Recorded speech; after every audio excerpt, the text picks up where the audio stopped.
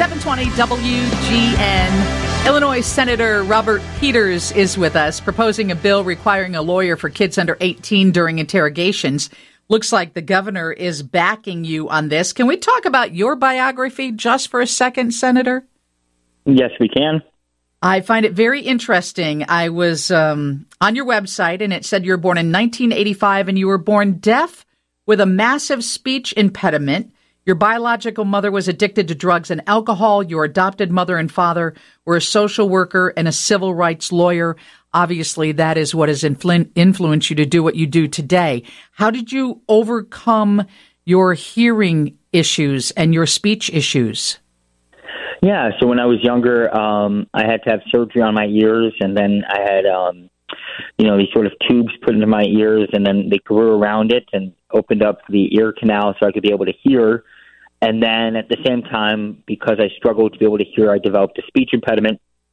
And I had a speech pathologist who helped me with my speech, and there were two breakthroughs. One was with R's, which is very important considering my first name, and then the other one was with THs and the formation of the tongue and the mouth in terms of the THs. So those were very important to me, was the surgery as well as the speech pathologist. And on top of that, I actually was at one school, and then I got kicked out of that school. And I remember at the school I ended up going to, I had the vice principal would meet with me almost every day because the way I put it is I emotionally struggled as well. I mean, there's a lot of reasons why you emotionally struggle when you're adopted, but the other part is when you can't hear and you're younger, you almost feel like you're trapped inside your own head as you're developing. And so I felt I was often trapped both emotionally and as well as physically. So being able to have the space with the vice principal and the teachers at the school I was at was very important to help me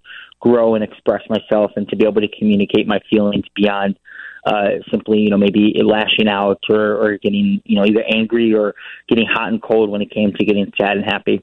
I think that's got to be an inspiration for many people who are listening right now who might have kids in the same situation. So you go on to be the senator for the 13th district in the state of Illinois. That borders Wrigleyville on the north, 95th Street to the south, Wabash Avenue on the west, Lake Michigan on the east.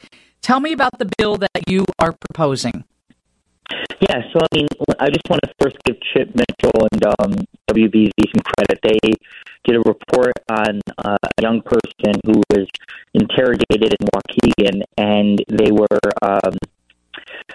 basically were deceived, and it's because they didn't have any legal counsel. And I just to give you some of my own background, when I was about 12, 13 years old, I used to get in trouble quite a bit. And one time, I got, caught by some dude because I was doing bad things I shouldn't have been doing.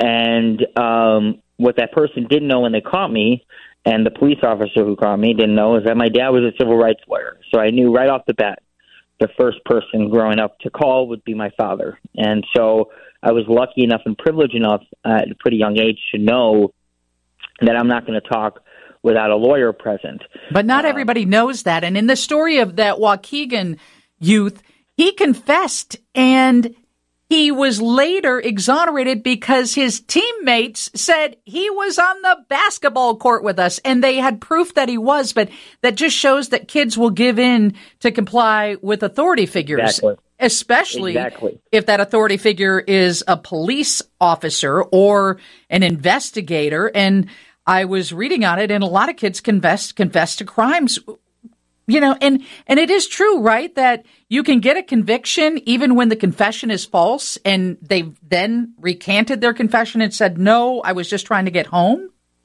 Yes, that happens. So that's the thing that happens all the time. Part of the reason why Chicago and Illinois is the false confession capital of the world is because of this practice, both the practice to deceive a young person, the practice to put pressure on a young person, and the fact of the matter is that there's not a lot of forgiveness after a mistake has been made, and there's a whole lot of work that has to happen from a whole lot of advocates just to get someone out of prison after they've been after it's become clear that there was a false confession made. I don't think people realize, an adult with a gun in a profound sense of authority, putting an immense amount of pressure on you, oftentimes happening late at night, maybe they put you in a room where you're not really able to sleep. It's fluorescent light in your eyes at 2 a.m. and then they drag you out of the they drag you out of your holding cell, and then they bring you to a room, and then they ask you, countless questions, and they badger you about it. I mean, you're 12, 13, 14 years old. I mean, let alone being 18, just barely being an adult in this world. That is an immense amount of pressure. And so laws like this have recently passed in California, bills currently under consideration in New York. So your law, your bill that you're proposing would say that these kids need representation before any interrogation, right? That's right. It would be that they need representation, and then just even on top of it, they don't have it. Everything they said is inadmissible in court. They have to have legal representation there. Steve has a question for you. I think this is on another subject, right? Senator, good afternoon. Yes, it is. I know you're also behind this bill that would prohibit captive audience meetings, and this is kind of a pro-union bill. What's wrong with having an employer holding a mandatory meeting with his employees? The idea is you're allowed to have a mandatory meeting. This is not to say you're not allowed to have a mandatory meeting. If it's about the work that you're supposed to do, of course you can have a mandatory meeting. That's clearly a thing that's okay.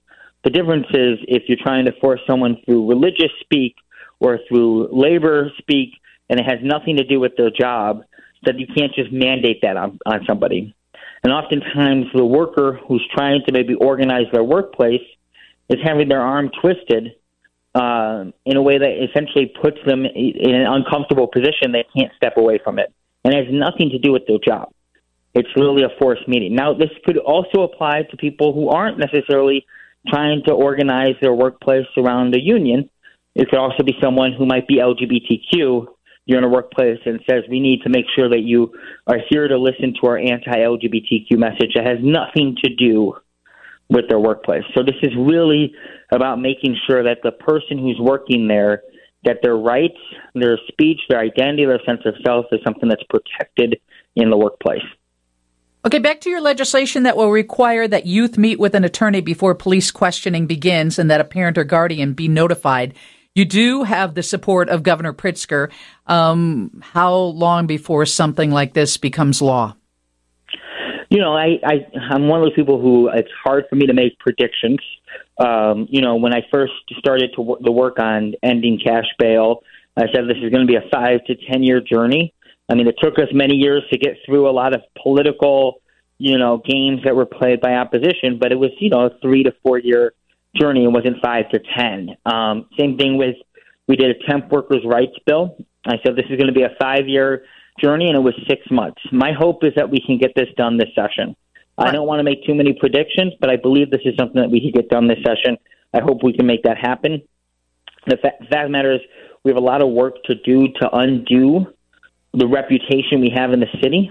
I think that fundamentally, if you have a reputation for being the wrongful conviction capital of the world, that means the public does not have trust in police, does not have trust in prosecutors, does not have trust in the system, and we need to fundamentally rebuild public trust in our public safety system. And the only way we'll be able to have safety is if people trust what we're doing, and so this is vitally important for us to provide that trust. Thank you so much for joining us. Of course. Thank you for having me. Illinois State Senator Robert Peters. Steve's News is next on 720 WGN. Lisa Dent, WGN.